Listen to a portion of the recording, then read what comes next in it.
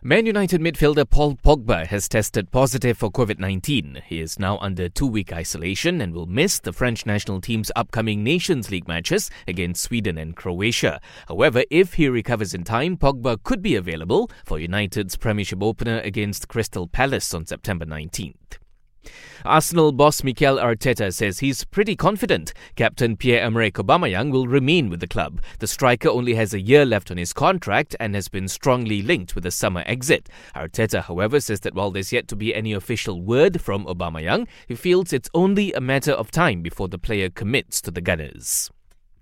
Naomi Osaka has U-turned on her earlier decision to boycott the Tennis Open in New York. She will now go ahead with a rescheduled semi-final match against Elise Mertens after organisers suspended play yesterday to show solidarity with other sports in protesting the shooting of an African-American man by police in the US. And former F1 champion Kimi Raikkonen says his family will be the main factor in determining when he retires from the sport. The 40-year-old has been struggling for pace with Alfa Romeo this season, leading to speculation that he's thinking of quitting.